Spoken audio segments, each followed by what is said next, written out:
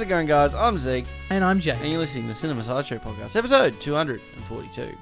I'm not 242 years old, Zeke. No, you're not. But you've got 200 plus the meaning of life. Oh, I do. Which is 42. That is an old age. And I will finish that quote next week, because the rest of the quote actually contains another number. That'll be relevant to... Oh. Yeah, thank you, Dustin Hoffman, from Mr. Megorian's Wonder Emporium, which I haven't seen. How are you, But Jake? Walter White has 2 copies of in his cabin. I'm good, Zeke. Yeah? It's been a crazy week. It's been a busy week. Busy week. What did we do last week?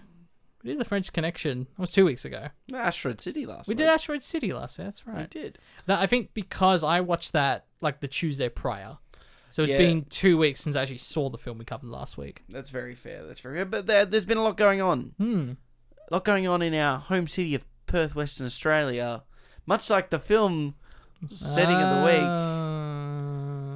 Jake, my fun trivia fact from the film of the week, Ben Young's Hounds of Love, as I just said, set in Western Australia. But the most important aspects of this is obviously this film is, it's a psychological thriller centered around 2 serial killers trapping a young lady and her... I thought it was a comedy about 2 serial killers trapping a young lady. Yeah, it's most definitely not. Oh, okay. Fair enough. As we did. But what's really interesting is, of course, this is based around the West Australian serial killers. Yes. David and Catherine Burney, the Burney killers, who weren't based in Coolbellup, as the film is actually based in. They were based in Willagee, which is... which is a lot closer. Bit of fun. Well, I mean, to be honest, we're currently sitting... we both live in the Cardinia suburb, which is the suburb that is next to both of them. It's in the middle between both. Coolbellup's on one side, Willagee's on the other. I went to Willagee to get a nasal spray for myself just a few weeks ago. And, well, there's some fun. That's my fun fact. Well, hey, look, there's a couple little extra side facts. Okay. I, obviously, a long time ago, attended a high school in which I had to walk through Willagee every day. And then on top of that, my mum lived on the same street as the Burneys when the Burneys were there. So that's not terrifying at all. And at the time was a young single woman, not teenage young, but early mid. I want to say late 20s, late 20s, early 30s. So. Well, I did a little reading up on the real life they are killers. They're serial killers, and I know at least one of the victims was over 30 years old. So her age might have not mattered in that scenario. I don't want to scare the crap out of you even more, but that's funny. I knew that fact. I knew that fact long before this film existed. Right. I remember my mum driving us around to all the houses she had been at, and a lot of them don't exist anymore. But an additional fact is this film. This house up until 2021 at least did exist. This house did not get demolished. In fact, the house of David and Catherine Burney sold for $425,000 in 2021. So should have sold for like $10. Goes What's to going show. on? I know, right? Wait, what? That's baffling. I'm sorry. I just watched this film and we'll get into it. We've both seen it a few times now. Yes. But, I just rewatched it, and you're telling me that. Yeah. What you want to see inside it? I'm showing Jake a picture. Oh, there it is. Oh, wow, that's quite nice, actually.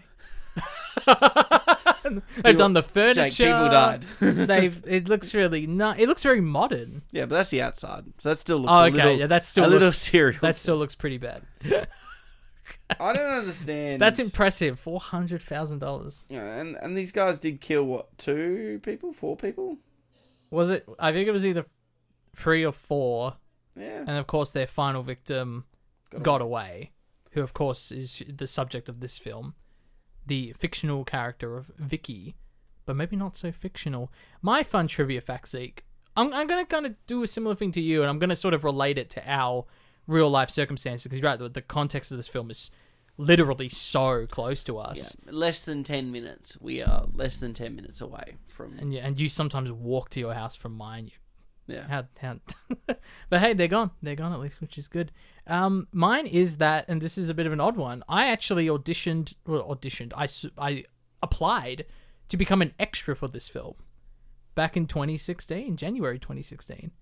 Which is interesting because I found the old email I sent. Now, I didn't get a response or anything like that. I was obviously not in the running. I'm probably not who they were looking for necessarily. Although they were probably looking for school students, and I was 18.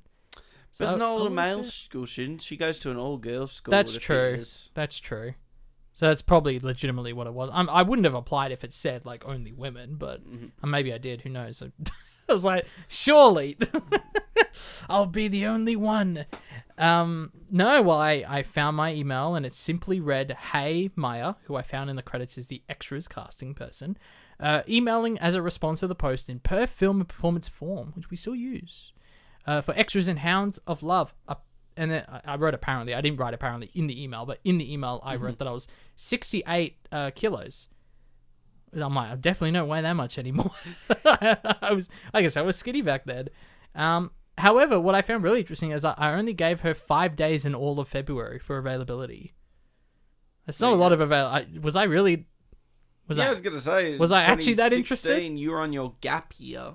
But well, yeah, and I attribute this film to my first job because I applied for. I remember finishing high school at the end of 2015, and I had a few months where I was kind of doing nothing, just like catching up with friends and sort of living that freestyle lifestyle for a bit. And the one job that I actually applied for was it's a Domino's driver. It was literally the one, and I was pretending like I applied for way more jobs. It was the one that I did. And at this point, I wasn't like checking my emails or anything. I just applied and put the email and whatever. Now, it wasn't until I found this posting on Facebook and I emailed to apply for it. And I remember that at this point, I'm not checking my emails. I'm like, okay, well, now I'm gonna put my email on my phone and actually check it regularly. And sure enough, the same week that I applied for this film, I got the job offer, or rather the interview from Domino's. So part of me feels like if it wasn't for this film, I would have never got that first job. Because it's the only reason I was checking my email that week. There you go. Very, very interesting, Zeke. Very interesting. We could talk about the interconnectedness and importance that this film will have in the second half of the show. But before we get there, Jake, have you caught anything else in the last week? I've got a few things, actually. Oh, yeah? Quite proud of myself. I'll start with the big one. Teenage Mutant Ninja Turtles, Mutant Mayhem, which I guess was previewing this weekend because I think it actually comes out wide later this week proper. But it was a big, packed cinema, Father's Day, extreme screen Hoyts screening. It was very reminiscent of Spider-Verse, not in the film's aesthetic style only, yes, as a cel-shaded animated film, very clearly inspired by Spider-Verse, but it was also the only other film this year I saw that had this many families and young kids attending the film. And I remember complaining about the kids at the Spider-Verse screening. I remember complaining about the kid at the Indiana Jones screening who had these like big light-up shoes in this dark theater that really annoyed me. But this time I want to give the kids a little props. Because I thought they were going to lose their minds when this happened. When the movie started, it was open captions. The entire film was subtitled. Really? And I was like, oh no. And I heard it immediately like, Dad, when are the words going away? I was like, oh crap. But they were actually pretty decent, all things considered. They actually didn't bother them too much. So I was glad about that.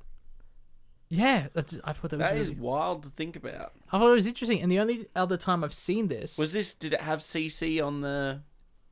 I don't think so, no. I didn't notice it. And I checked my ticket afterwards. There's nothing on there. Because this happened to Babylon earlier this year at the same cinema in Garden City. And it was different there because it was a much smaller crowd. There was like maybe 6 or 7 people there. And the person at the front row was very clearly deaf. Yes. And so it made sense. I was like, okay. Now, I'm positive the same thing happened, that there was a deaf person amongst this huge crowd of kids and dads and families. And there would have been the request ahead of time, probably. It must have been, yeah. I was just surprised and more so surprised that the kids weren't that annoying about it. So, props to them. Except the one guy who literally, when Superfly comes into the movie, played by, I think, Ice Cube, someone pulled out their phone and just started looking up the cast. I was like, you can do that after the movie's done. It's not going to bother you that much, is it? It just annoys me so much. In the middle of the theater, holds phone up, scrolling through cast. I'm like, if I can tell what you're doing on your phone, then your phone is out way too much. You're not trying to hide it. All right, now I'm going to talk about the actual film, Zeke, because I've just been talking about the actual... What were your thoughts? The experience of it. I thought it was great.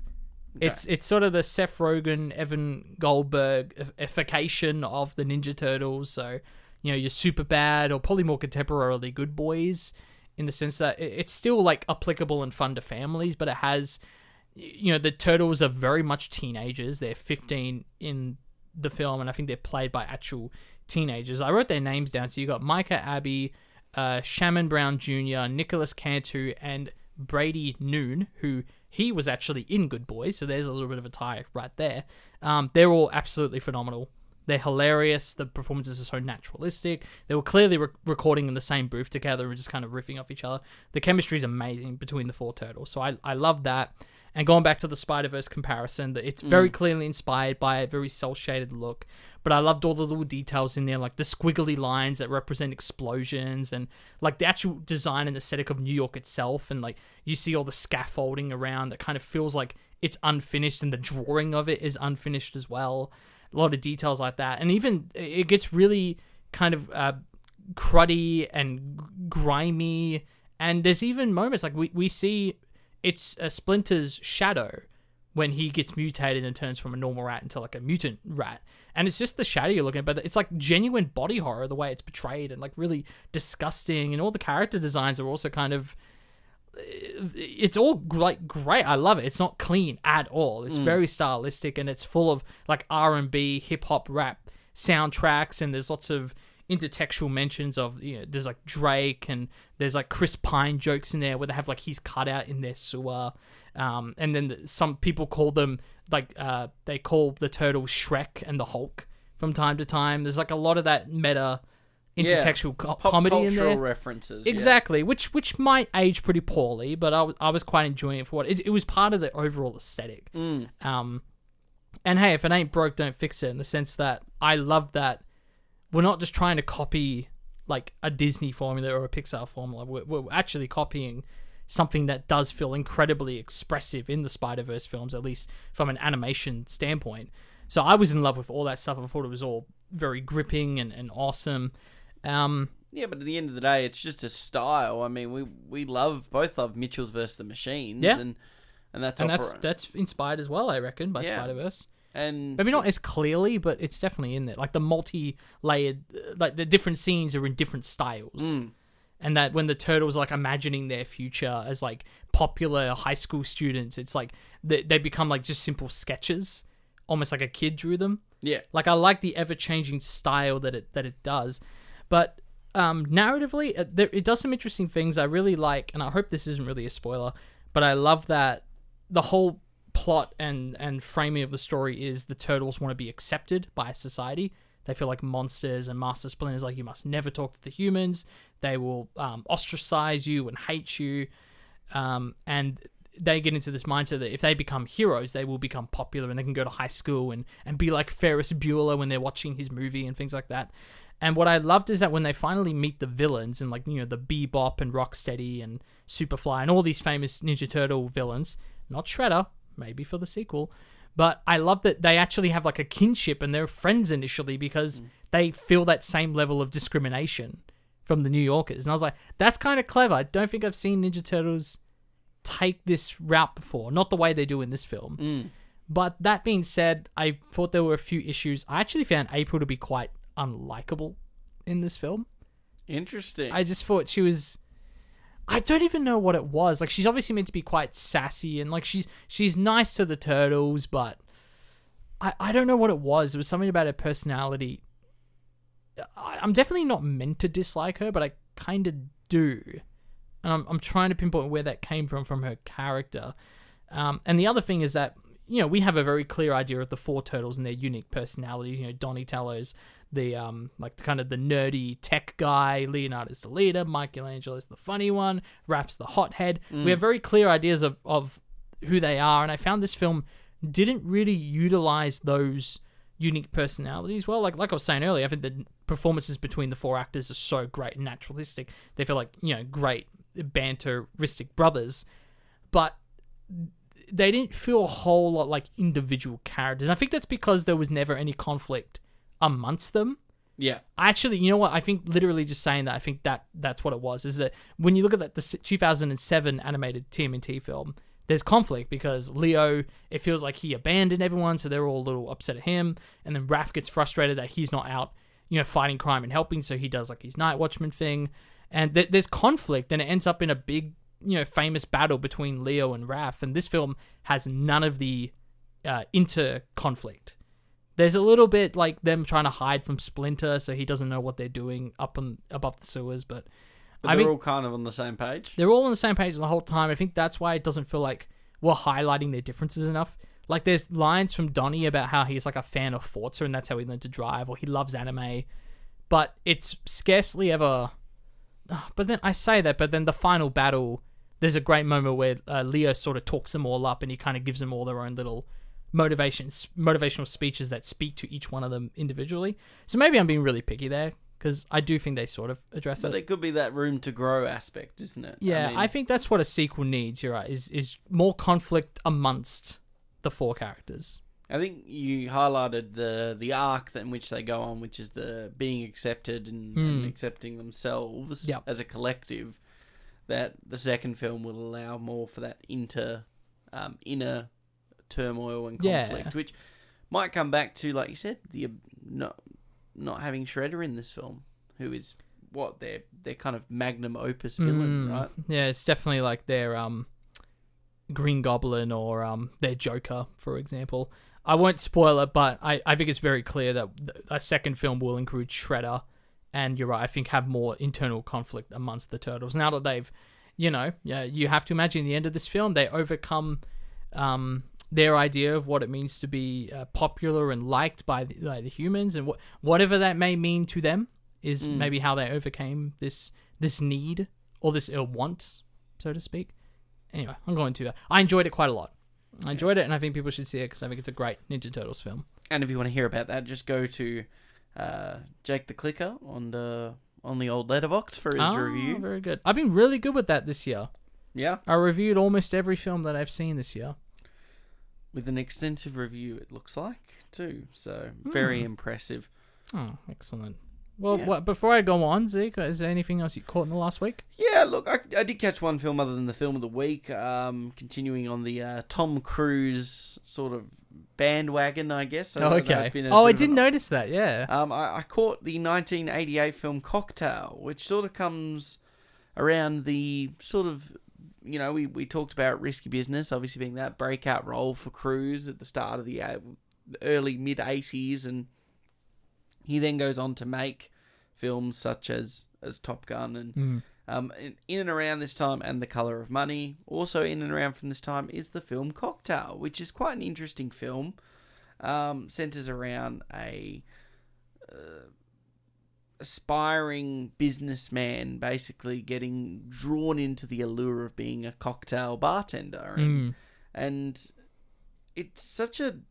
At first, I found that I was like, okay, what's this kind of film trying to do? It had a little bit of risky business about it in terms of its sort of alluring tone and this sort of robbing the innocence and naivete of a young youth. And it definitely has a little bit of that in there. I think the second half, it gets completely lost in what it is. There's almost this moment where Tom Cruise, his character, goes to Jamaica and the film loses itself on that holiday to Jamaica.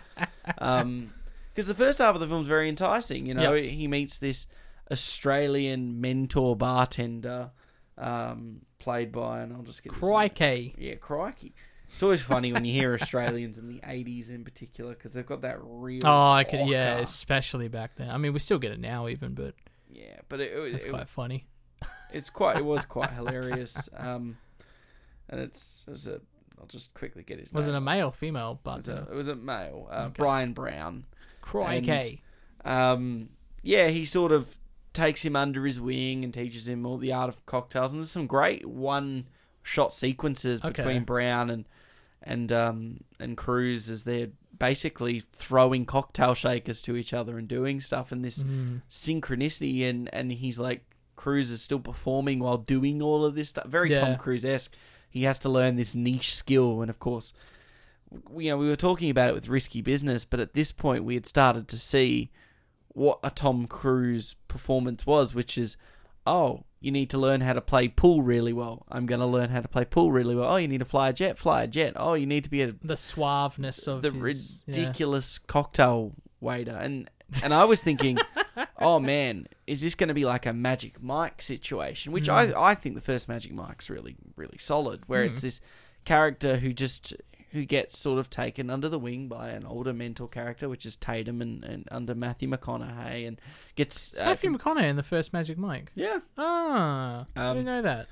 And gets completely sort of enveloped into this seductive lifestyle where you're like seducing women, but, obviously in Magic Mike, it's through their gyrations or whatever.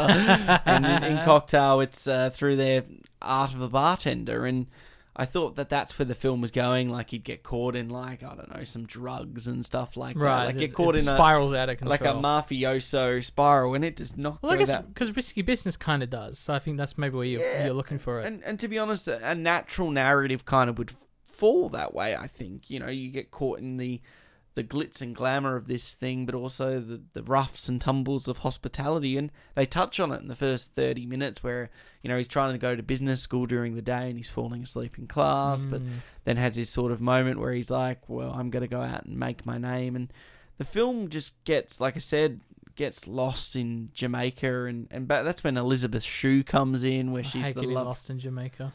Where she's the love interest that he meets because she's on a girls' trip, and then the film becomes this weird sort of romance, but not really a romance because Tom Cruise's character does stuff that does not make him likable or compelling, and then it's without spoiling the film, it just goes from 0 to 100 in the complete wrong direction to the point where you're like, what was the film I was watching in the first 30 minutes? Because it's like this film had an idea for a film of a very, at best, a paper-thin but a fun and enticing concept. I mean, at the end of the day, Magic Mike is a good film, but if you pitched that in a room, all they're going to think about is that it's about male strippers. But there's a little bit more to it, and that's to Soderbergh's credit, I think it is at the time, and I think this film, maybe in the right hands with a revised script and a different direction, could actually be quite interesting.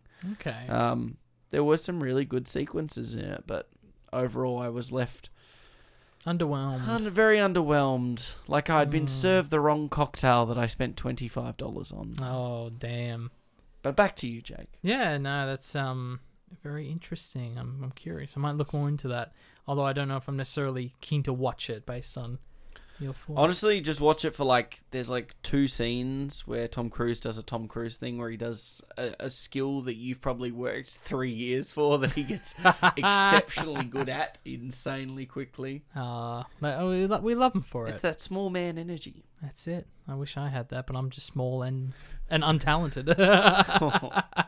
Wouldn't go that far. Well, the other film I saw this week, so this is a little closer to home, not in the same way the Hounds are lovers, of course, but in a similar way. So it's a film called Violet, which was directed by Stephen Mihalovich, who I guess he's a friend of the show. He was on it in our episode of The Dry, episode 106, where we talked about the music in The Crossing, which was his first film, and now this is his second. So he's working quite fast, less than 3 years, to pump out a local feature in WA on your own. From what it sounds like, it's pretty damn impressive.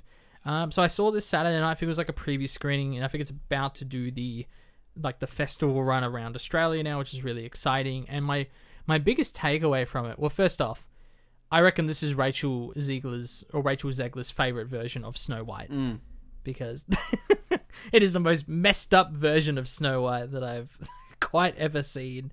Not literally, but just there's a lot of references to it in the film, and I think the characters watching it at one point, at an adaptation of Snow White that's really messed up, and then there's the whole evil witch incarnation as the neighbor, and she's giving the rotten apple to our hero Sonia. So there's a lot of those Snow White references in the film, but my main takeaway really was that, first off, I didn't expect this to be the kind of horror film it was. Yeah. And I talked to Stephen a little bit about it before and after, and the way he sees it, it's not really a horror film.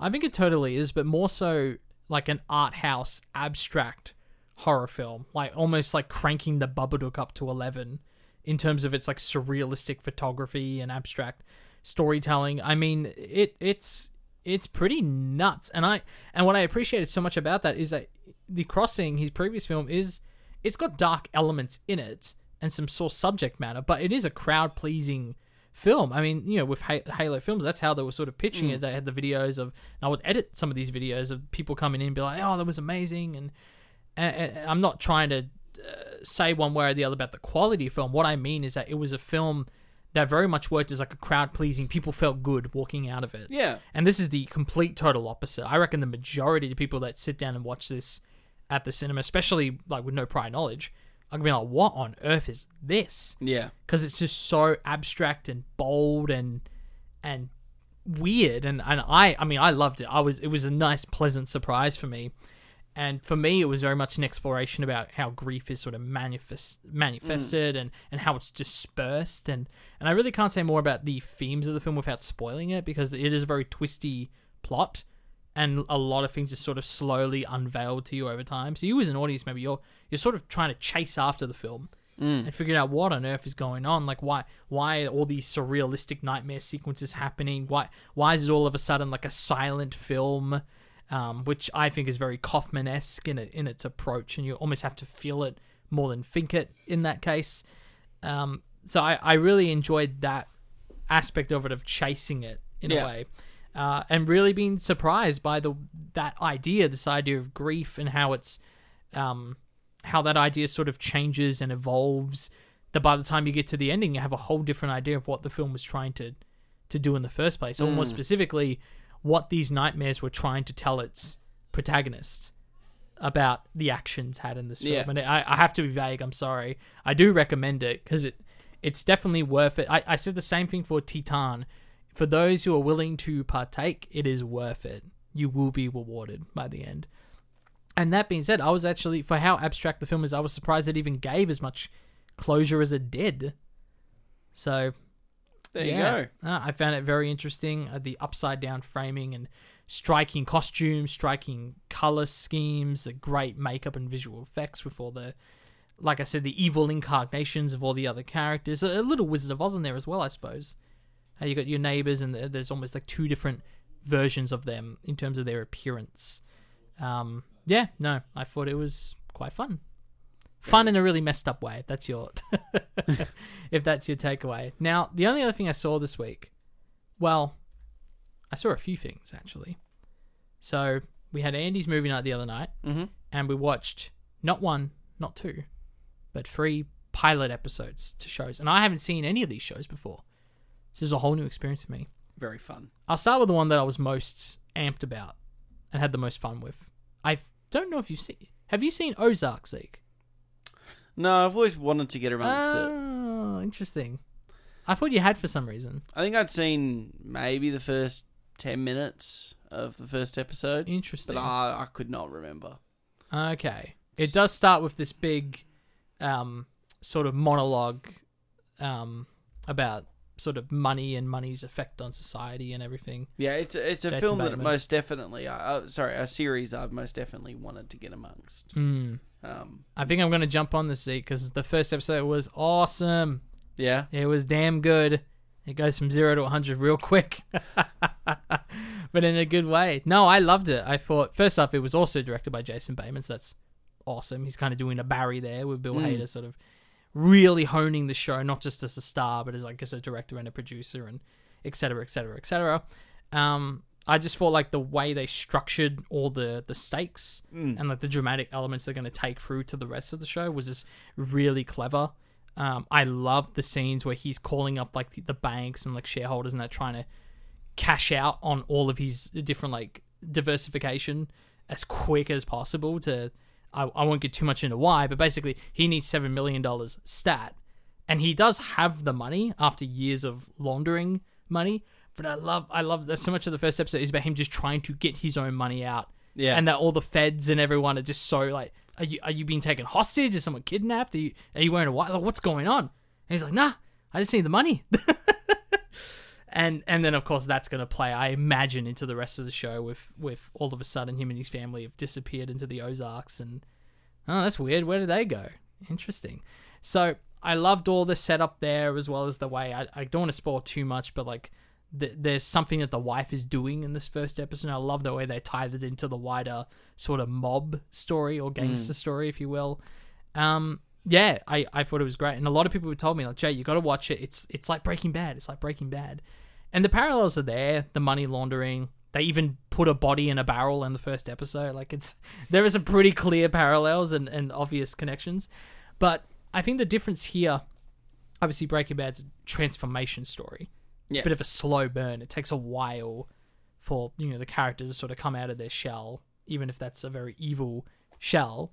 But nevertheless, this one is very much like pedal to the metal sort of pace. And I'm kind of curious how they can keep it at this pace for 4 seasons. I think it's 4 seasons. But I was hooked very quickly. I thought the storytelling was awesome. The filmmaking was awesome. Intrigued to see more.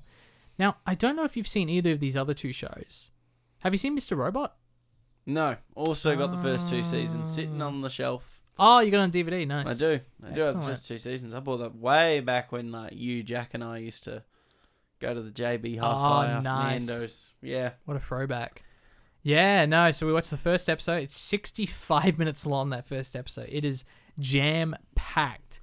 But I mean, that's the thing with pilots, though, that you almost have to start the story at like an accelerated throttle. Yeah. To kind of establish everything you'd need to get the audience to want to watch more. Yeah, I think that it's because you're 100% right. Like when we're talking about the formula for a pilot, you've got to shove a lot of things in there basically to entice. But it's like everything. I don't think you have to shove too much stuff in there. I think, like, I really do stand by. I do not like the Game of Thrones pilot. I think interesting. I think it's overwhelming with its information that it tries to feed you in that first episode, and I think it's very hard retrospectively because you've watched so much of the show now that first episode's like, you rewatch it now and you go, oh, that's really good that they've put all this information there, but in isolation, it's a tough first episode. Whereas something like Vikings, I think, introduces lore and concepts, but keeps it relatively simple. Right.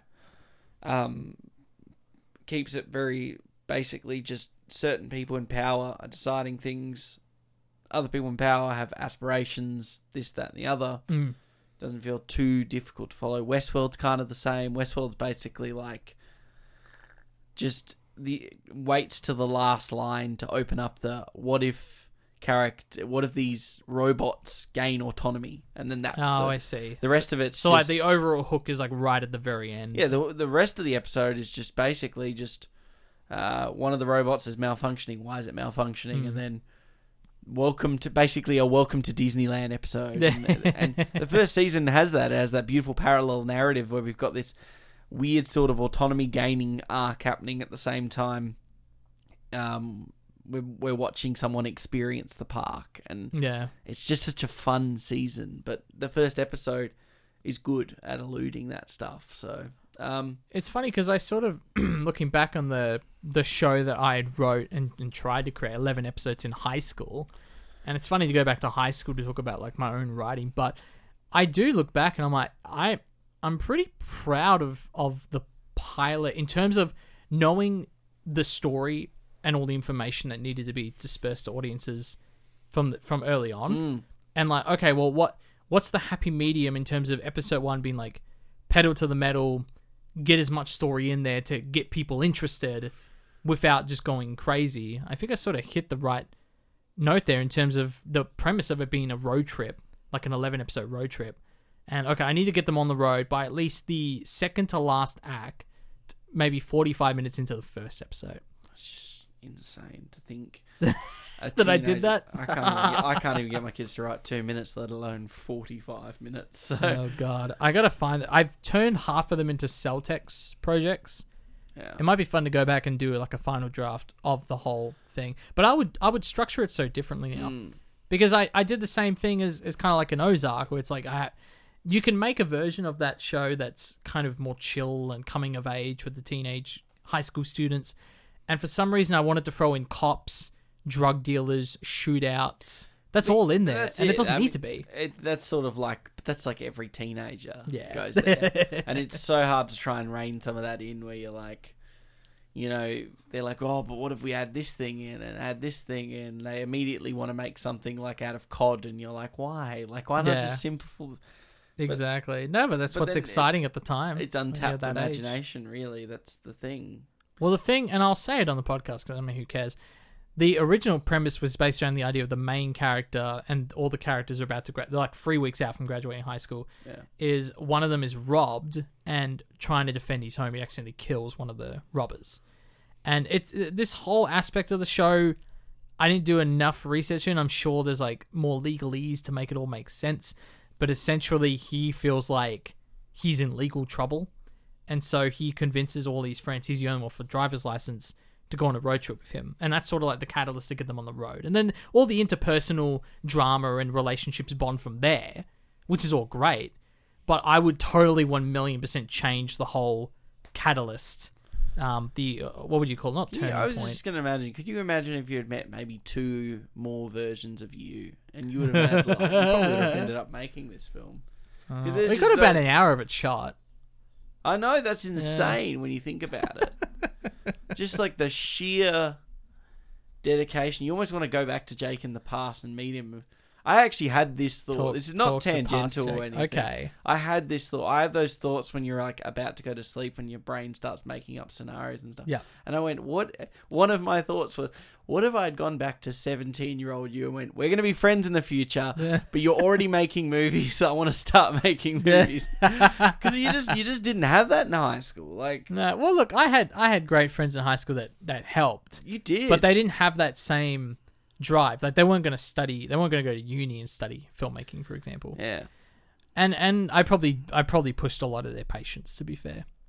I'm sure I did. Well, that was the problem, is I wanted to make this 600-page show. And, like, I had friends that were able to get me an hour of footage. I should have just made, like, an hour-long feature, and we all would have, like, felt energized by actually completing the thing we spent all these hours on. I mean, that's probably where the problem... And not that I'm not friends with any of these people anymore. I'm still friends with a few. For example, I mean, Bree, she was a huge help in finding random abandoned locations and breaking into schools for shots, and we're still friends. I went to a wedding last year. Yeah. But to your point, like, in terms of the drive, in terms of as a career, needing more people like you in the fold at that age. But what I would do now differently about that script is I wouldn't have it so, like, he's, like, on the run from the law or he killed someone or this or that. I would have it so one of the friends has a friend on the other side of the country. They visited Sydney or Melbourne or whatever, and they couldn't get back home. They, like, ran out of money. They couldn't get a flight home. And so she begs the one person she knows, which is the main character who has a license, to go on the road trip to collect their friend. I'm like, that is a much more clever, more subtle way to get them on the road, and, like, so much more in tone and tune with the high school aesthetic. I mean, it works. I think that's cool. And that's it. You kind of want to touch on that sort of interpersonal drama. I know that that show Upright that had a season. That was with Tim Minchin. That was about going from east to west coast, and it was about them carrying this piano across the whole country. But it's got all these kind of interpersonal Holly Hunter was hiding inside the piano. Yeah, there was all kinds of stuff with that. But it was a pretty decent show, to be honest. Yeah, cool. But it is. Yeah, there's definitely stuff in a road trip stuff. It's wild to think a 16-year-old kid wanting to make that kind of stuff, or wanting to just do that. And yeah, you just hope you meet someone like that as a teacher. You hope you meet a kid that's like that driven, untapped, and just ruthless even. Well, my media teacher would lend equipment. You know, and he would make sure, like, it went for the school and everything, but he would, because he just knew that I liked doing this stuff on my own time. Yeah. And he helped out. He gave us mics and things like that. It's really handy. Yeah. So, back to Mr. Robot. Yeah. It's like a career update speckled in there. I know, exactly. I might as well skip it now. It's a career update from several years ago. Nearly 10. But you liked it. Because I started Mr. writing Robot. that. I liked it. I like we were talking about earlier, I think it is a bit overstuffed. There's a lot of information there. And not that it's like Game of Thrones in the sense that there's so much like lore and world building that needs to be established. The way they do it is succinct enough in terms of it's like, okay, here's Rami Malek's character, and even though he's a bit of a pill popper, sleeps with random women, bit of a tech geek, works for this big corporation and hates that he works there, but has to do it for the bills and whatnot. All of that is introduced after the first scene with him basically blackmailing this sex predator that he found online through like hacking, and basically meeting them in person, scaring the crap out of them, making them think they can pay their way out. And, I've already called the cops on you with an anonymous tip. So he's a vigilante. He's Batman. And this is like his moonlighting sort of job. So it kind of introduces the character in the right way, and then the relationships he has, and then this evil corporation, then this other hacking group he meets that want to take down this evil corporation, and like how does that play into his vigilante ideology? Like it very much peppers all those ideas out in a good, succinct way. I just wish the pilot was like 20 minutes shorter. So it kind of forced the writers to like, okay, well, what really needs to be dispersed right now? Now, am I curious to watch more? I am. I'm not like driven like I was with Ozark. Oh my God, I have to watch the next episode. This is amazing. Yeah, you weren't like proper hooked. Exactly, but it's also a first episode, and like I don't want to sound negative. I did enjoy it, and I think that was all laid out really well, and I love the style. It was so novel in 2015. You know, he's talking about society like he's the Joker. You know, and like we're all materialistic zombies, and you know, phones have made us brainless, and we worship Steve Jobs. Why do we do like that whole thing? Yeah. And the show's even like edited and shot with this sort of nihilistic tech bubble in mind. Just like really awkward framing and really energetic editing, and his voiceover is just constant throughout the whole thing. So it really established itself stylistically, which I'm curious to watch more, because I do like this, and I do love the hacking scenes there. So I don't know how accurate they are. I'm guessing a little bit. There was a lot of text, but yeah, I didn't love it. I enjoyed it. I'm curious to watch more. I don't know when I'm going to get to it. We'll see. Now, the last one I'll get through really quickly. I definitely don't think you've seen this one. We watched the first episode of Death Note. No. Which I think is a 2006 or 2009 anime. Super edgy anime, might I add. Now, I think everyone knows the concept of Death Proof. Yeah.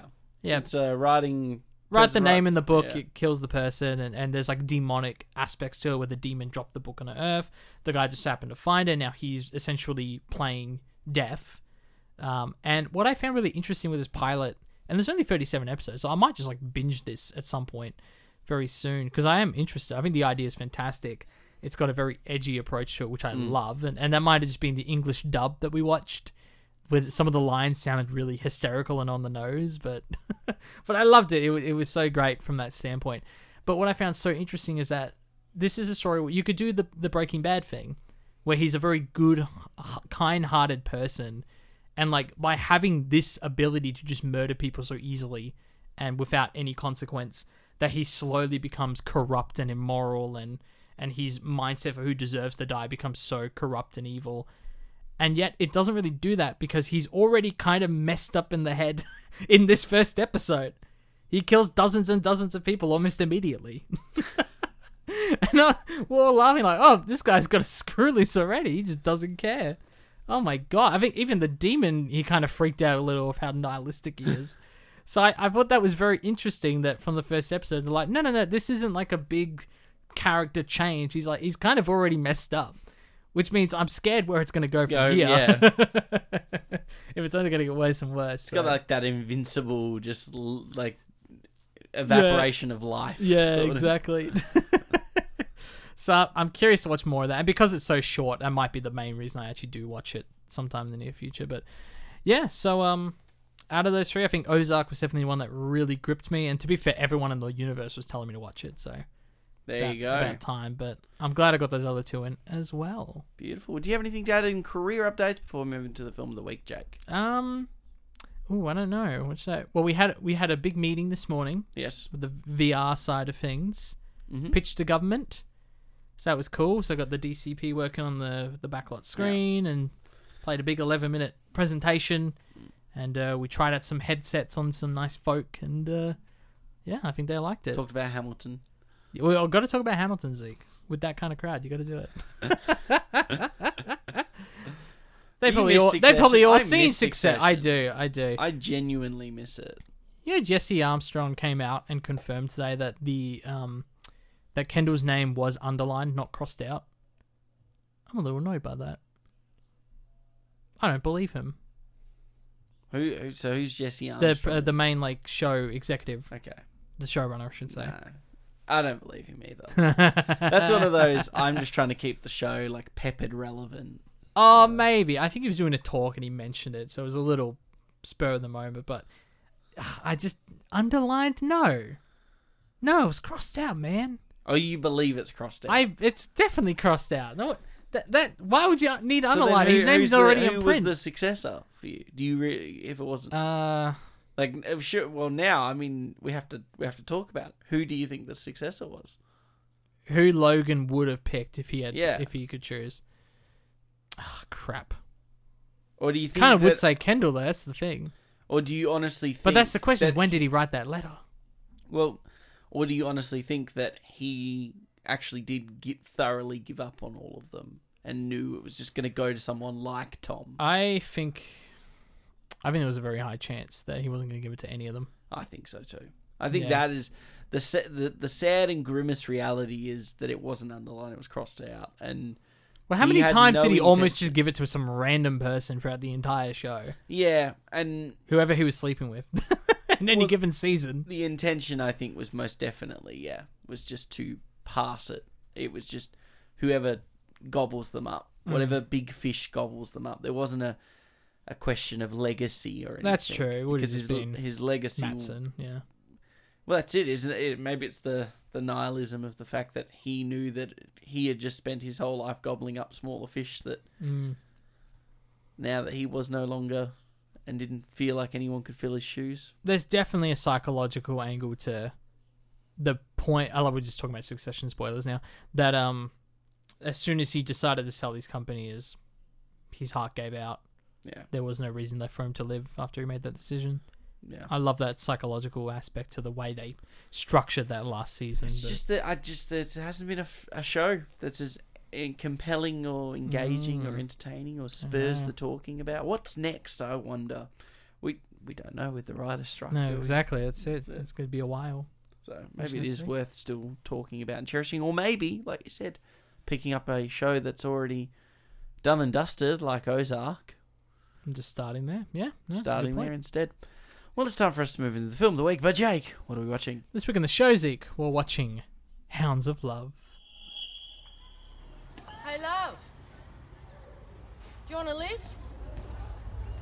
Oh, are you sure? Yeah, let's jump in.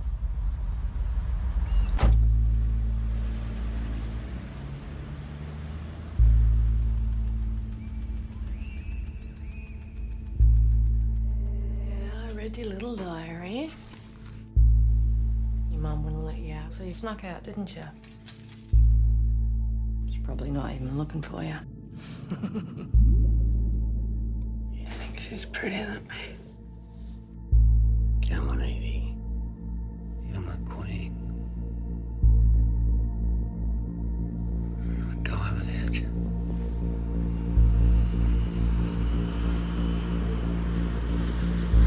He doesn't love you. He just uses you. We usually do it together. There is just something about you that makes me want you all to myself.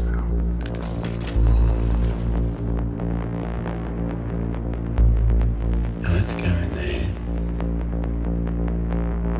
and have a little bit of fun.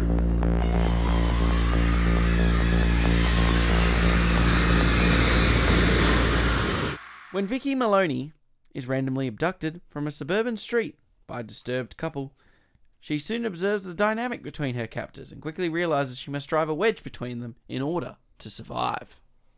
Clever girl. For some reason I thought, no. Sam Neill. No, he's not in this. He's not in this. It's summer. 30 degrees. In Australian suburbia. And there's nothing like going out for a nighttime walk and accepting a lift from strangers. Yeah, Christmas time. I love the crappy little Christmas tree in their living room.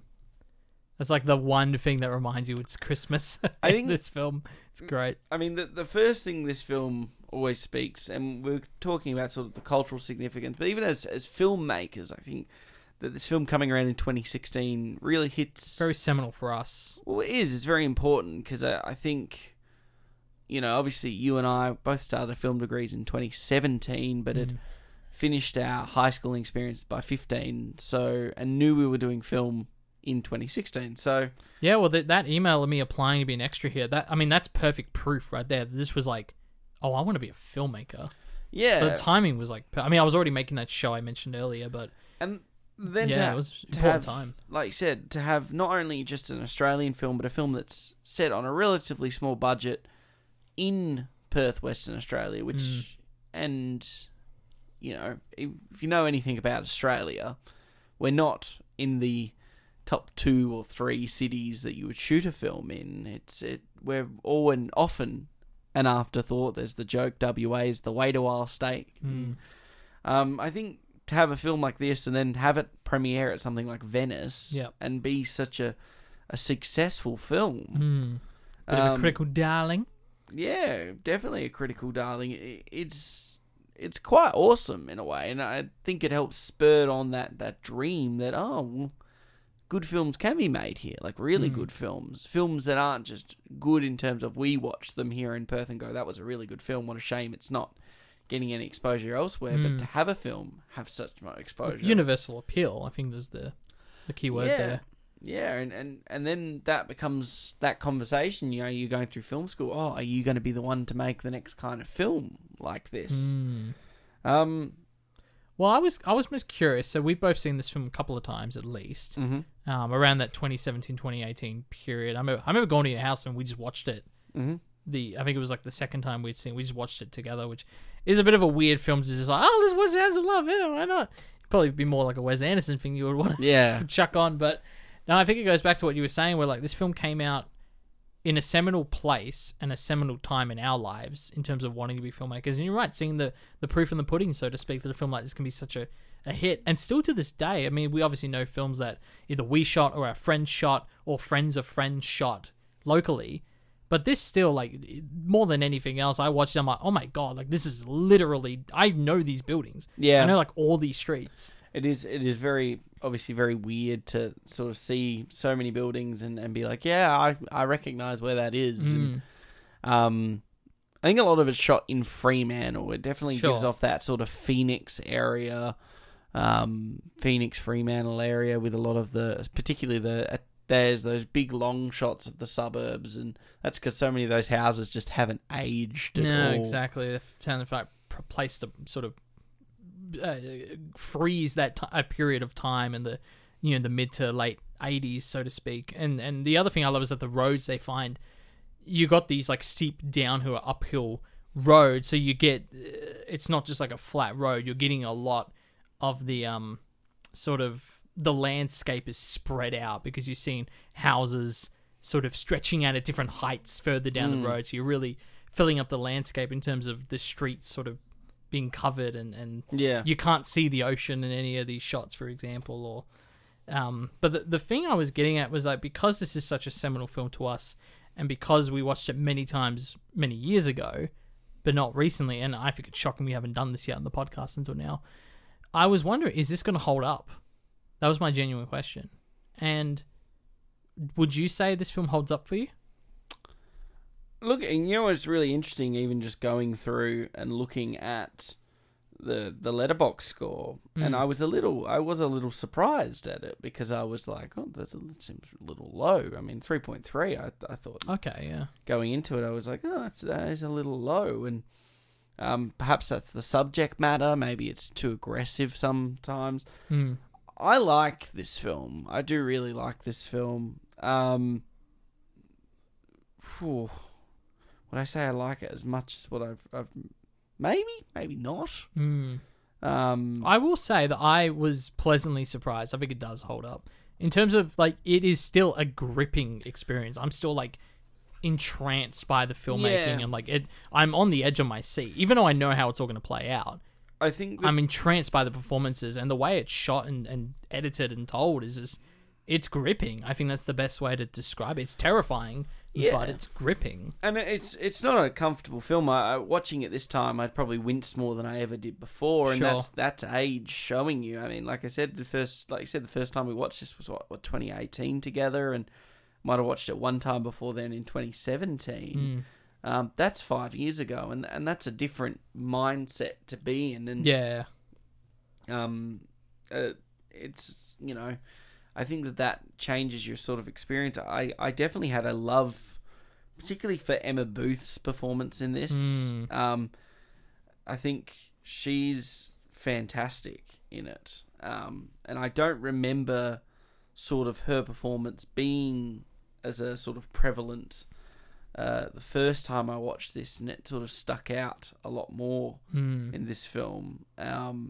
For me, and I want to give props because we talked about Venice and all of that, and I want to say I love that both Ashley Cummings and Emma Booth were like acknowledged for their performances, because they are very different performances for obvious reasons.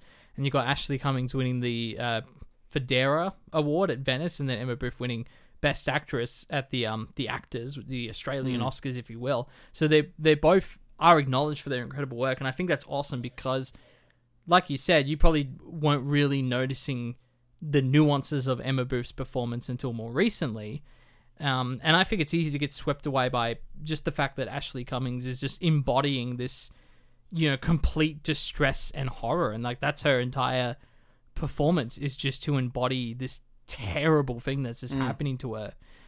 While Emma Booth does get more of the nuance and a bit more of the, we have to read between the lines, and she's constantly thinking, she's constantly not speaking, and constantly fighting internally with her own morality and what she wants and what she's willing to do for her partner. And I love that both performances are acknowledged and respected and been awarded for very different reasons. Yeah, absolutely. I just think for me, this was the one that spoke to me the most this time around, was the Emma Booth performance. Yeah. Because I thought Stephen Curry, first immediate reactions is how disgusting and creepy and horrible he is.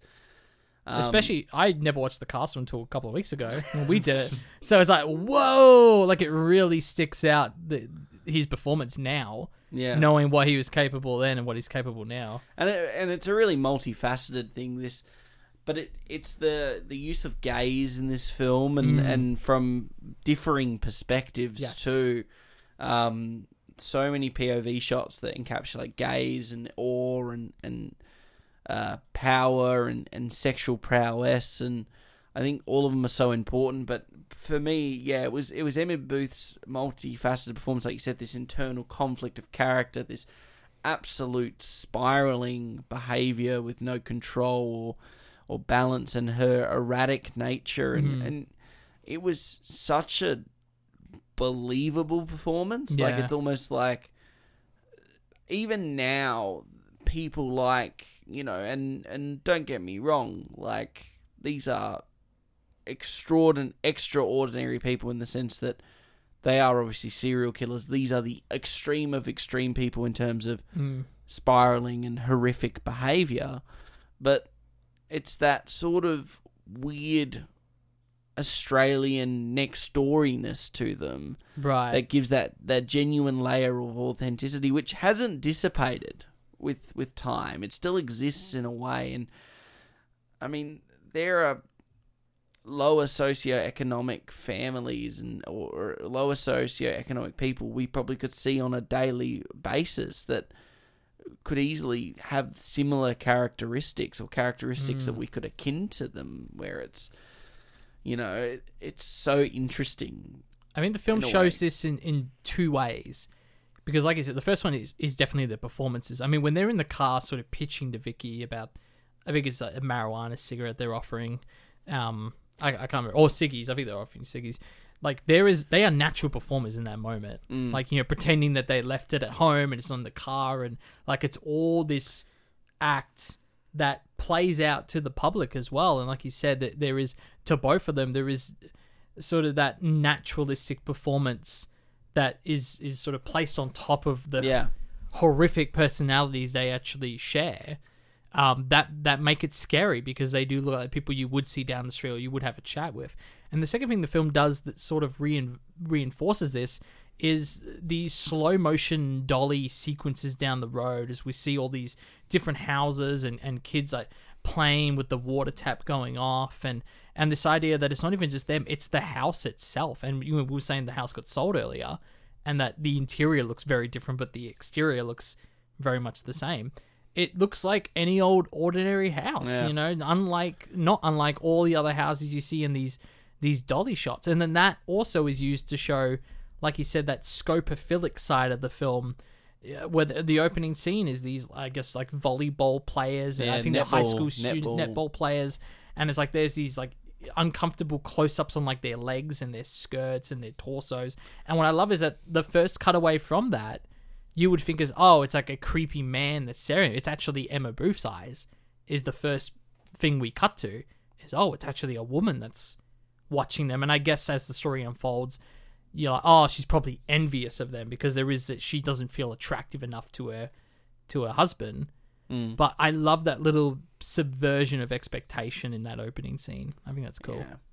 Yeah. There's a lot going on here. Obviously, at the center of it is these sort of very heavy things, and we did say this even before reviewing the film last week. This is not a palatable film in the sense that it is not an easy film to watch. Obviously, if you're this deep into this review, you're probably well aware of that at this point. But it is a film that I would always say it has the caution sign. It's the proceed with caution sign because, and it seems to be a recurring theme with a lot of Australian films, doesn't it? We joked about that. I mean, The Stranger. We covered The Stranger. I think episode 199. Yeah, which is another sort of Australian crime, very local to us, kind of down the road, if you will. Australians love their criminals and depicting them. Yeah, and even you could argue Animal Kingdom has uncomfortable aspects to it, and we've talked about The Nightingale and Babadook, which are both not easy films to watch either. No. So, the only one there would be Babadook, in that it's more like a surrealistic horror. Yeah. Than like real life criminals, so to speak. But yeah, it's Australian. They have a type. Yeah. Australia has a type. Like it dark and gritty with minimal hope. Well, that kind sorry, of leads... Peter Weir.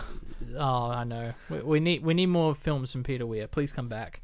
Well, this kind of perfectly ties into this idea, like you said, true crime drama, and I think there are their names are changed, for example, and like you said, the specific suburb that they're in was changed, and there's like little things in that sort of imply that this is meant to be like a more broad couple of criminals. I think you're right. It's very clearly, but it's like the Stranger. Even it's so sure.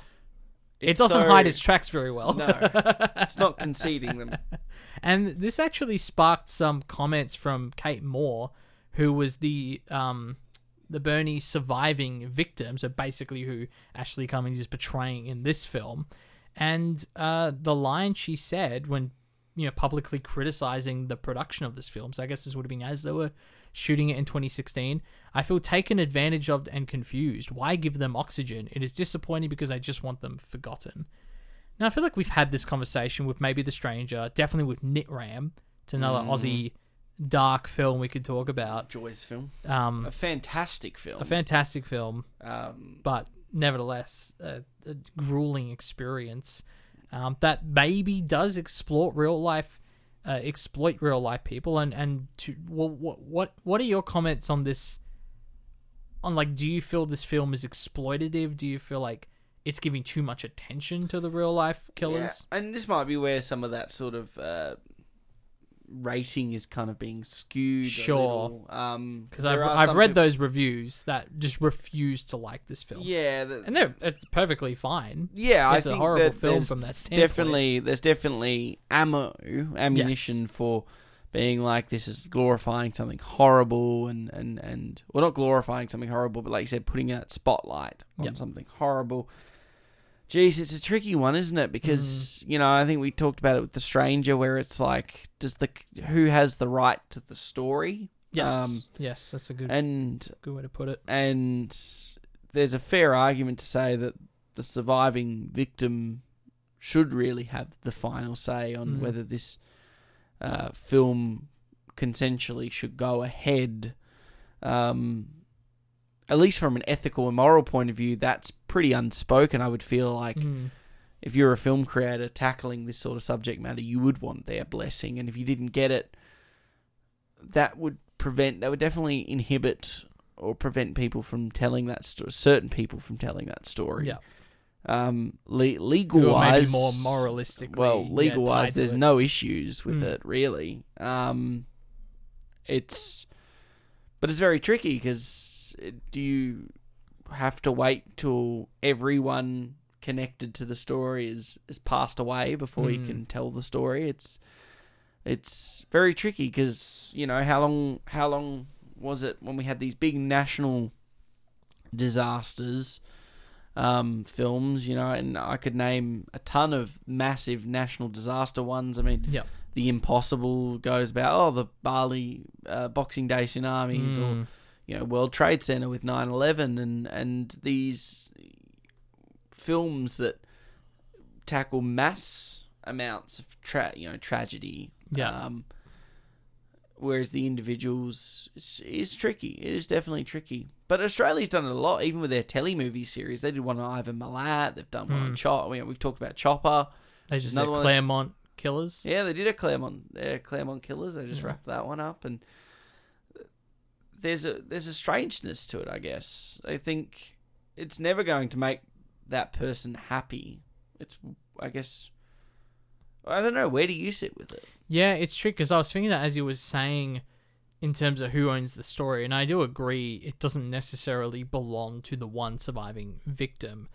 And part of it, well, there's a couple of things. Part of it is the actual quality of the film itself. And I'm not saying that as long as the film's good, it's completely fine. That's definitely not the case. But I think there is a case to be had for a film like Hounds of Love or a film like Nitram, where it does go so much deeper than just depicting the horror. Like, there is a much more deeper psychological angle to it. Because I think Nitram does a lot to talk about in terms of public acknowledgement and awareness of mental illness. And it kind of... That film is constantly throwing at you these questions of, like, when was the cutoff? Where was the thing that could happen where this all could have changed? Yeah, and this person may have found the help. Yeah, exactly. That he needed. The elongated purchasing a gun scene is haunting and seriously confronting, and we're lucky enough that we've grown up in a world with no excessive firearms and such, but there are places in the world, the Western world, where you still can, and it kind of begs the question, if like a film like Nitram, if that was shot in an American context, what's the angle to it, you know? And it's... Well, the thing about what this film does is that it's sort of, like you said, it's almost humanizing this couple, or showing them they're not like comically evil, for example. There is a layer to their skin that you could see on the street and have a conversation with, and there's obviously the internal debate that Emma Booth's character's going through. But I also understand if I was a victim of one of them and I saw a film that depicted them as anything other than caricatures and just evil beings, I probably would be upset with that too, even if it does make for a better film. It's a psychological evaluation of their the whites' relationship. That's what it is. It really is just deconstructing. And Ashley Cummins' character is just undergoing this traumatic incident and is a protagonist that we're rooting for from the get-go. She's not unlikable in any way. She doesn't really understand what's going on in her parents' divorce, but what teenager does. I mean, there's nothing about her character that is not one. She's a strong protagonist in the sense that you're rooting for her the whole way through. There's never a time where you think she's unlikable, and she's compelling, and she's, you never want her to experience that horrible aspect. God, no. And I understand the argument that because of those things, people could just say she's kind of bland and doesn't have much of a character. But I think the film in general is quite vague and open to interpretation. And in the fact that I watched the film and I'm like, she's quite smart. I would, especially with the letter with the encoded address on there. I think there's a lot in there. I think there are, and I'll give Young credit. There's such amazing detail, particularly in, I would say, the whole way through. But the things that resonate with me the most are, we see, before we get a title screen, which is 15 minutes into the film. It's a long way into the film. We get the Hounds of Love burnt into the film screen. And that's basically to show us the methodology of the whites, how they lure a victim in and the mundanity of their morning routine that's intermixed with the horrible things they're doing to their victims. Obviously, we get a little bit of an introduction then to Ashley's character. But what I find really interesting is after she chooses to sneak out of her mother's house and she's going to this party, is how elongated the scene, the sort of seduction that the whites have. Basically real time. Yeah, it is. It's that allurement of them into the household, but also how many steps she takes to actively avoid putting herself in a compromising position. She's not, and she looks, she has these disjointed conversations. She gets into a little bit of a rapport. She looks to see there's a baby seat in the back seat of the car. There's so many cool little cutaways that just help her and help us, the audience, justify why she lowers the barriers a little bit more, lowers it a little bit more. Exactly, yeah. We see it being chipped away slowly, and it's not like she just jumped into the car and jumped into the living room. You're seeing the chinks in her armor slowly being chipped out and cracking. And I love Silent to the Lambs, but you could argue, the way that Buffalo Bill lures his women in that film is fictionalized. It's almost comical in comparison. It's not realistic at all. He puts his hat down and then just grabs a girl, or he gets a girl to hold a couch and then picks, throws her into a car and drives off in an innocuous way. And whereas this is so, like you said, it's so meditated and planned out. And there's the self-awareness on the couple as well, where them coming off as just sort of weird, but not maliciously weird, just we like selling dope and we kind of sexually dance in front of strangers in the living room and you're free to leave now, it's fine. Just that perfect balance of being weird and inviting, but not to a malicious But honestly, level. The weirdness doesn't come until that last possible bit. The rest of it's very earnest. Grab her, because the way they get her all the way into that lounge room is so earnest. He's taking a call from work, he's saying very dad-esque sayings. She's talking about how she has 2 kids, but they're not and everything there is kind of the fact that they separated for a bit and she's got kids, but he's okay with looking after him. The dog, the like-mindedness. There's so much there. They're so open. Yeah, and it's so obviously you're watching it now knowing what's going to happen and you're just trying to get her to go out, but it's one of those things where it doesn't feel like a girl in a horror movie being led to the slaughter. It's honestly just, that could easily have been you. That's the feeling it has. The film goes so out of its way to show you that she wasn't a dummy and that the people who captured her were very experienced, very great performers.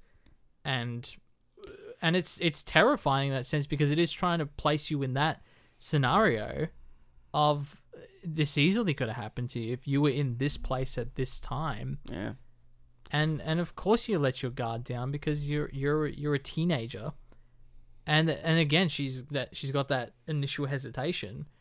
But yeah, I think it's so clever how the film does that in real time. And what's especially creepy is at the end of that sequence, it's this really elongated single shot that slowly pans and pushes into the room as she's getting chained up, and then obviously Evelyn's giving John a quick BJ at the completion of their mission, which is just so messed up. You know, in bringing up that messed up point, this does come back to the fact that this is, you know, the concept of power and control, and particularly the cycle of abusive relationships this film is inundated with. And, you know, you've just touched on one there between Evelyn and John, and obviously it's almost a part of a chain of toxic relationships, and we sort of see that at the end of kind of the first act when John leaves the house for the first time to go to the tuck shop, and is basically just completely strong-armed by a bigger fish, you know? Yeah, exactly. Completely bullied by Bogan 1 and mates. Bogan 2, basically. But is completely and utterly emasculated. I think one of them is named Pete. Yeah, is completely emasculated in that scene. Yes. And that's when we first get that first clue of, this is almost the dynamic of abuse here. This is trickling down constantly. Yeah, the only way he can feel sort of power and control is he has to prey on teenage girls. And well, what I find interesting is you contrast that with the initial scenes of Evelyn and Vicky when they're first. It's the first morning, and it's just the two girls alone, and she's sort of helping her clean up the bed, and then basically putting her in for a bath and forcing her to use the ladder. There again, like there's something about her performance there that's so calm and confident, and the fact that she lets her have enough room to try and break her chain free, but enough of a watchful eye to be like, I'm not stupid, like I know you're trying to do this, and just constantly having the knife at the ready. But that her demeanor, her confident demeanor, changes as soon as John comes back, and he's like, I'll take over, I'll put her in the bathroom, and all of a sudden she becomes so much more frail and scared of the situation. And again, going back to the smartness of Vicky's character, is that yes, she tries to escape physically multiple times, but even just the way the logline describes it, that she realized she has to drive a wedge between them. There's the psychological game that she's aware of, and like, this is how I survive. It's the psychological long game here. Yeah, and it works. She ends up stabbing John. She literally does drive them against each other. Yeah, and it's very true, and I think it's quite interesting because, you know, yeah, like you said, it's about that driving the wedge aspect, but the way that the scenes are paced and truly the power, you know, that power dynamic, and there are true moments where Stephen Curry's character of John is just absolutely mortifying, and not just in the creepy, horrible sense where he's preying on these teenage girls in that disgusting and deplorable manner, but in those scenes where he's talking to just Evelyn, and when, you know, Vicky attempts to escape for the first time through the window, but like feigning it in the bathtub and then scurrying through the house. That's great. And it's so intense as well. Yeah. Because she's clearly smart enough. Damn you, mazy Australian houses with no flow or logic. But then that's a great moment with the dog, and I knew that moment was going to happen, but the surprise of the dog being ready at the door or the window, I should say, always just works so well, that cut.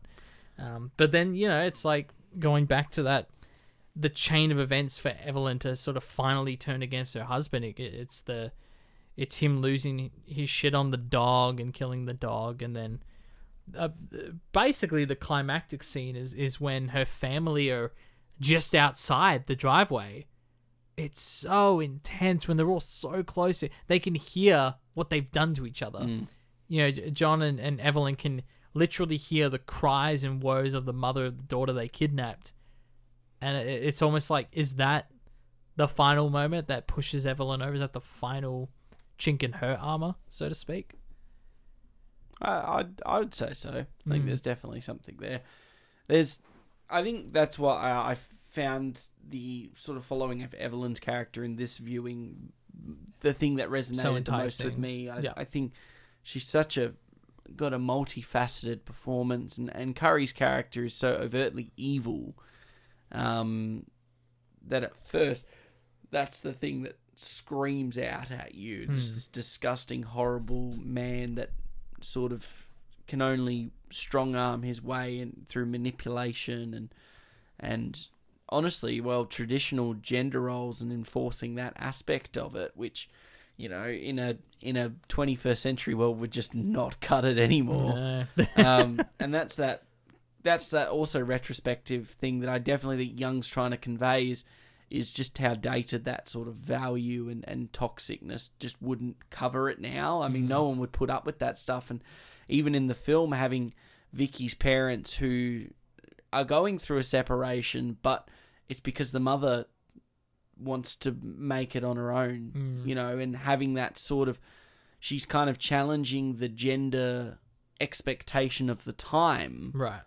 Because, you know, Vicky's father is quite well off. He's got money. You know, the first scene we see with Vicky is, new puppy, and he's always very well dressed. That house stands out very much it's, so compared to all the other houses we see. It's top of the hill at Cardinia. But yeah, and yet, you know, they have a conversation where, you know, Vicky's parents have a conversation when she's gone missing, where she's gone, and it's Vicky's mother that's going, "Oh, this doesn't sound like her. I know what she sounds like when she's handwriting," and he's the one who's kind of out of touch. But what's really important is all he's like, it's just come back to conform to the role of sort of your expected role. Yeah. And she's actually the one to be very definitively against that. Yeah. She wants to make out for her, which I think is an interesting aspect of this film that's not as overt as some of the other themes going on. But I think it feels like the B plot, yeah. But it's important because I think we're really trying to strip away, you know, we're talking about, we don't want to give, you know, from a victim's point of view, it's giving light and putting light on, and I understand there's definitely an argument for why do we talk about these serial killers after the fact, but then there is the other side of it, which is completely peeling back any sort of mystique and power they had over it, you know. Yeah, that's a good point.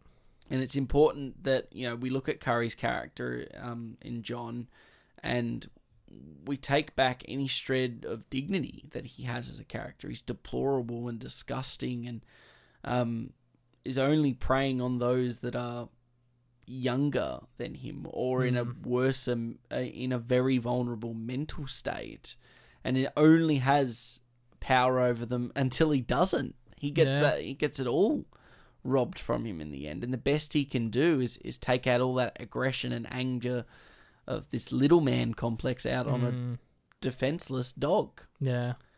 And that ends up being the crutch for this, like they said, that breaking point and the wedge being fully slotted in between the two of them. Yeah. Eventually he went too far. And I think that's important. I think that's why I think, you know, like those performances from Cummings and Booth are really important, because we're really looking at the women in this film are the most important aspect from every aspect. Well, I think Stephen Curry's the third credit. Yeah, it's just a hammer in that idea. It's like, it's really about these two women. That's why I was so intrigued by the scene where they're finally alone together. And the dynamic is so different from what is otherwise just him doing horrible things to her constantly. Yeah. It's but what I love as well, and kind of to visually reinforce what we're saying about John's power dynamic, is it's contrasted with, you know, the first time we see him walking towards his victim, it's this out of shot slow motion still as he's hits walking, that shot. and then obviously contrast it later with him laying back, stabbed, we're pulling away, he's out of focus, all these powers, like you said, is essentially being robbed of him. Yeah. And it's sort of the perfect visual metaphor for what we were just talking about. That shot is just phenomenal. It's just... It works so well. It still works so well. It's one of those shots that I remember seeing the first time and being like, oh, that was a good shot. Like, that's a real shot that resonates. And it's quite far apart. It's like in the first 10 minutes of the film and the last 5 minutes of the film. They don't really jam it down your throat to try and remember. It's just so vivid and distinguishable that you do make that connection immediately the two different shots and how they parallel the start and end of the story. It's his lanky menacing, because he's not, like, that's the thing. Physically, he's not an overpowering thing, and there's that shot halfway through where he's almost completely naked. And they're very unflattering in their nudity in this film. Yes. Unlike the scopophilic shots of them watching young girls playing netball, but then we cut to them in bed and she's just like, she just has her boobs out and nothing very exciting about these shots at all. Legs scratched and he then shuffling around the house and it's not attractive at all. It's completely and I think it's quite interesting because that's the thing. It's that menacing aspect of those silhouette shots when he's resting against the door frame. Yeah. Oh, shivers and ick. So much ick. You need a shower after this film. I think all the characters in the film need a shower after what they've gone through. Would you say that that's your highlight scene, Zeke? Yeah, I'd say so. Yeah. I think it's pretty hard to beat. Like I said, I was a big fan of sort of that scene. That first sort of allurement scene is just so hard to beat, but it's done so well. It's because it's paced, well. It takes the time to show all those steps. I didn't even think about it like that, like you put it, with the just the chinks of armor being slowly chipped away for every interaction in that scene. And it just it does. It gives that exceptional believability, which is the one thing that a lot of films never really capture, or they don't allow the time to capture.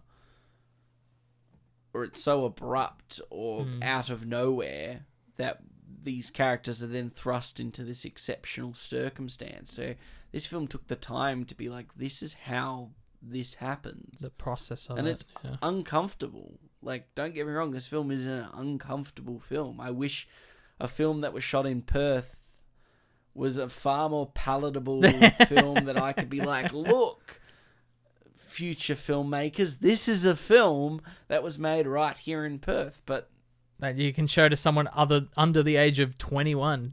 Yeah. But I don't think you could even, maybe we have to do it, Zeke. It's a hard 18, this film, for me. Yeah. I don't know how it's got an MA rating. I think it should have got an R rating. I guess if you wanted to push it to the R, you would have more. I mean, the nudity is all just kind of, it's not like sexualized nudity. But I think the subject matter alone is enough to... Yeah, that's the thing, because it's a very icky film that, like, technically speaking, doesn't get the R rating because of technicalities of where the camera is and how long you see stuff. Yeah. And what's the same with Asteroid City? It's like there's full frontal female nudity in that film. It's got an M rating. And I guess because of the framing of the shot, how quick we cut away from it, that it's abiding to some rules where it doesn't get an MA. Yeah. It's interesting, that whole aspect. But that's the same with French Dispatch, got an MA. I always figured that, there's nudity in French Dispatch as well, of course. So it's the artisanal aspect to it, I guess, in those films where it's not really objective. It's different, I guess, but it's all subjective. You can't give like Wes Anderson an MA. It just doesn't work. I wonder if that's the people at the ACB. So that it's like, you just can't do it. Where's that? You can't do it. But this film is enticing and grotty. Exactly. I would probably say my highlight scene is what I mentioned, the intercutting between Vicky trying to force her to take the pills at the end, the mother arriving on the other side of the street, that whole interaction, just like, it's so it's kind of like the ending of Argo, where there's no guns being fired, but there's like a similar level of anxiety, like, oh my god, so close, just that feeling edge of your seat you get. And it all pays off, because it's like, I think in the immediate watch is that her writing the letter doesn't really do anything, but it creates that scene at the end where they actually do get to find each other in the street and hug, and I think it works for that reason. There you go. Hounds of Love is currently streaming for free on SBS On Demand. Yeah, that's sick. It's a perfect film for SBS On Demand. Yeah, I've got it on Blu-ray, so it's fine. I watched that instead. Yeah, go check it out. But forewarning, it's probably one of the heavier films you're ever going to watch. forewarning, we just spoiled the hell out of it if you haven't already seen it. It's still worth a watch. But hey, Yep. look, speaking of streaming platforms, Jake, what's new to streaming platforms and cinemas near us? The Little Mermaid, the live action version, comes to Disney Plus. Zeke, yay! I forgot that was a thing. That's a thing, and We got so caught up on the Snow White stuff. Disney are going to have to hire a few experts to solve that train. Oh my goodness. We've also got films coming to Stan, such as My Salinger Year, Lulu Wayne's The Farewell, Rocket Man, and Marley and Me. Marley and Me, one of the only films I ever cried watching on a plane, no less. I was going to make a bad joke. Oh no. It's going to be like, speaking of dead dogs. Oh my god. Well, I will make a connection for you. Coming to binge is The Goldfinch, which also stars Ashley Cummings. Nice. So there you go. Much You're nicer than mine. As well as films like To Leslie, which I recommend, is quite good, directed by Michael Morris, of course, and Damien Chazelle's Babylon comes to binge this week. I need to give Babylon another go, because I remember it so much more fondly than the 3-star review I gave it 6 months ago. Wow. I really do need to rewatch it. I know there's no plot for the first 2 hours. I get that. It's just a mess. But no, I look back and I'm like, I feel like I need to watch it again and give it a much... Well, we'll see. We'll see. Maybe I'll watch it again and be like, oh, that's why... Blah, blah, blah, blah, blah. We did a podcast on it. Everyone can listen to that. Go check it out. And coming to cinemas this week, we have My Big Fat Greek Wedding, the third one. Yeah. Have you watched these films? Are you into I watched it? the first one. What did you think? In a previous girlfriend life. I see. But no, I did like it. Yeah. The family reunite in Greece in this one. I've never seen the second one. I thought it was Okay. fine. Yep. It's fine. You know, I feel like if you date a Greek, you have to watch My Big Fat Greek. Well, look, I can pass for Greek, but I certainly won't force you to watch any Portuguese films. Except City of God, actually. No, you should watch City of God. Oh, okay. So you are forcing me to watch I am. something. I take that back. I'm going to do it. Also coming to cinemas, we have The Nun 2. Or The Nun II. The Roman numerals. Ooh, I genuinely spooky. thought there was already a Nun 2. Yeah, it must be part of like a wider series of other, like the the doll. What's the Annabelle doll. Jesus Christ. The Nun 2 takes place in 1956 France, where with a priest murdered and an evil spreading, Sister Irene once again comes face to face with the demonic force. And finally, this is an interesting one. Theater Camp sees an eccentric group of staff members of an upstate New York theater camp band together when their beloved founder falls into a coma. I guess this band worked together. I must have just not wrote that correctly. But that looks really fun, really quirky. I don't think it's A24, but it gave me that vibe. Kind of the fun A24 vibe, if that's a thing.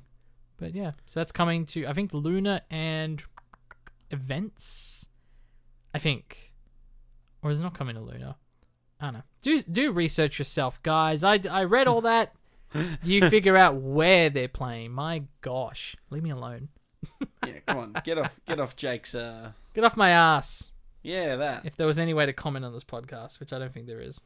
God forbid. You can on Spotify actually now. I'm pretty sure you can. What, comment? Yeah, it was like a Q&A thing. You can like write something. Oh. I should check if anyone... I don't know if it's like a manual thing. I've got to check. I don't know. Just don't bother, guys. We're not going to respond. It's a one-way show. You listen, we talk. So is that just it? the wow. Okay, that's it. That's everything coming to streaming in cinemas this week. Excellent. Well, hey, Jake. We're not watching any of those next week on the show. Hey, Zeke. Hi, Jake. But what are we watching? Next week on the show, Zeke, we're watching a little old film called After Sun. I love you. Love you.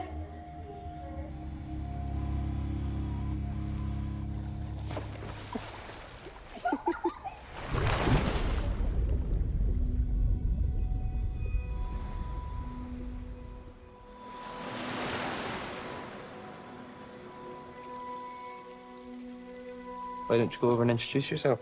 Dad, no, they're like kids. Why don't you go over and introduce yourself? Sophie, they're like old.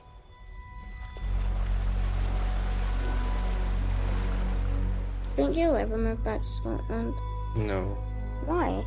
There's this feeling, once you leave where you're from, that you don't totally belong there again. You okay through there? Don't you ever feel like tired and down and feels like your bones don't work, like you're sinking? We're here to have a good time, eh?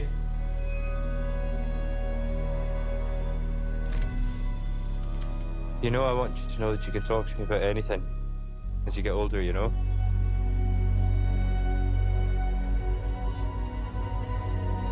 Done it all and you can too.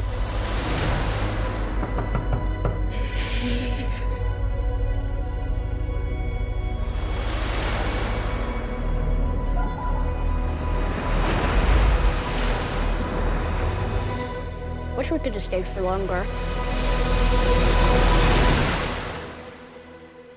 Me too.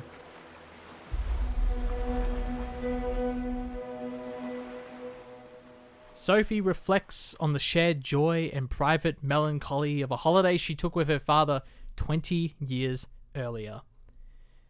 Now, I don't like they tell you that, but also the film makes a lot more sense if you know that going in. That this is like, we're looking back 20 years in the past. I see. But it's fine. Every logline had it, so I was like, alright, I guess it's not a spoiler. Interesting. Well, I've never seen this film. You have seen this film. Indeed.